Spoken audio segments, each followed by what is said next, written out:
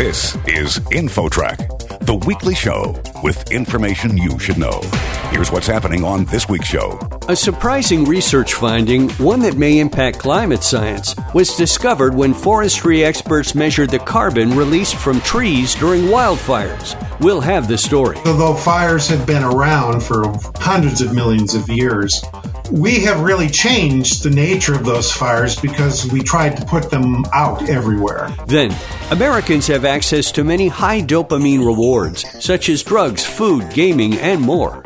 A psychiatrist warns that too much indulgence can lead to pain. A better way to get our dopamine, which is our pleasure neurotransmitter, is to do things that are hard, which tricks our body into thinking that it needs to make more dopamine. Those two stories and more are ahead on this week's show. InfoTrack begins right after this.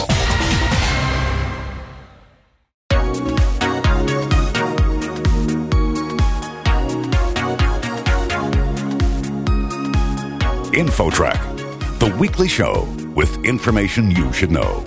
Here's your host, Chris Whitting.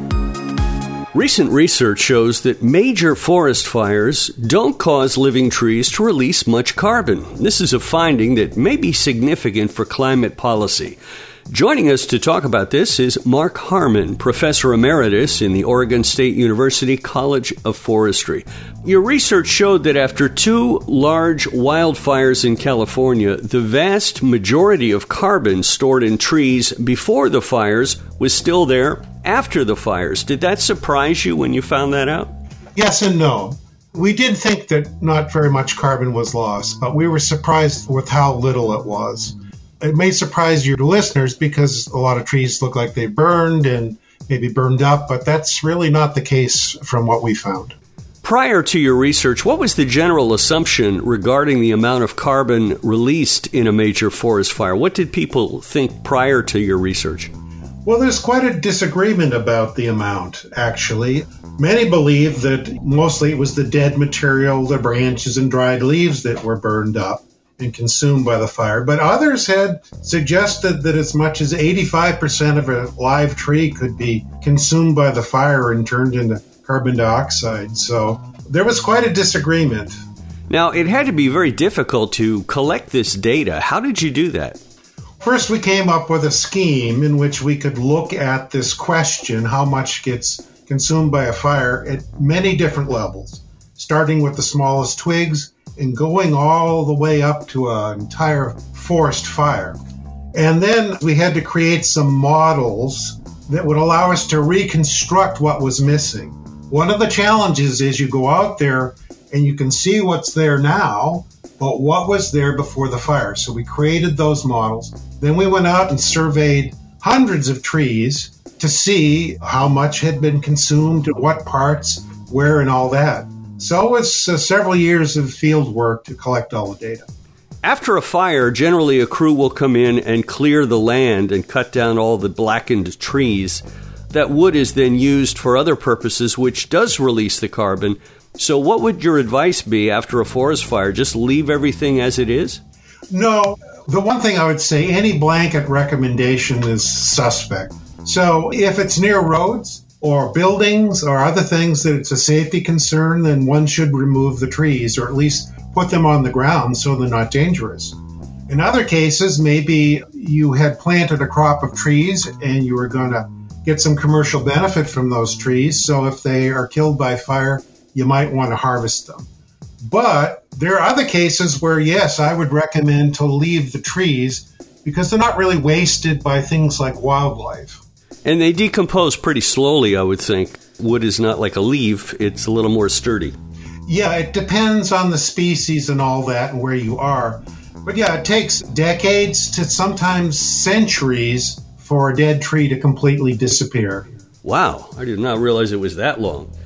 Do you plan any other research in this area? I'd like to look at other areas to see if our results can be generalized.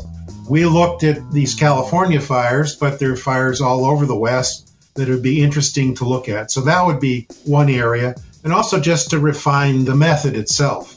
And then finally, I'm looking at the fate of the dead trees, like your last question referred to, what actually happens to them what happens if they're harvested and used for fuel or for lumber or just left on the ground. So currently I'm working on that question. So the fact that you've found out this information, do you think this is going to change the way scientists think about climate change? It may. That's a really big area. But I think in terms of fire, it probably will, because one of the things we found was the answer to the question, how much burns up in a fire, depends on at what level you look at it.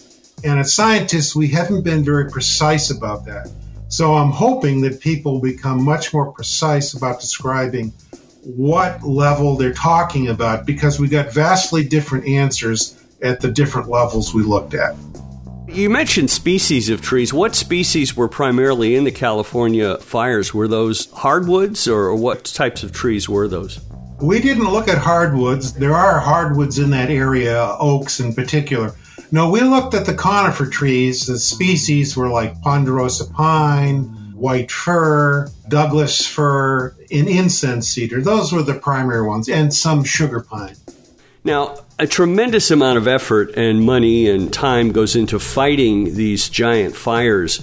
If they're way out in the middle of nowhere, does it make more sense to maybe just let them burn, since we know that the carbon is not as big a factor as we once thought? I think whether we like it or not, we often have to let them burn because they're very dangerous in certain phases. Very hot, they can be moving and unpredictable. So that actually is how fires are fought. I think targeting the areas you want to protect is very, very important. Could be buildings or parks or structures or highways and people. But for most of the fires, you just have to let them burn, whether you like it or not. Just to wrap this up, do you have any last thoughts on your research and what you found, and perhaps what this means as far as climate science? I think one of the things it points out that we need to be much more precise about what we're describing, what happens in a fire. And this was part of that effort. So I'm hoping that people will make a real effort to quantify how much of these trees are killed versus actually combusted by the fire. And those will have results that are important even at the global scale. Because one of the things we need to determine is, are all these fires and other disturbances feeding more carbon dioxide into the atmosphere and making the climate scenario worse than it would be as if they didn't burn up?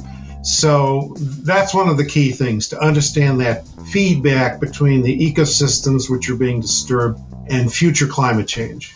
Well, of course, a lot of climate concerns revolve around what mankind is doing, what the humans are doing to the environment. But I would think forest fires, that's just sort of nature's way of clearing the land. So I guess it makes sense that the system would kind of be in balance with a forest fire not causing massive climate change. Sort of Mother Nature's system is working there.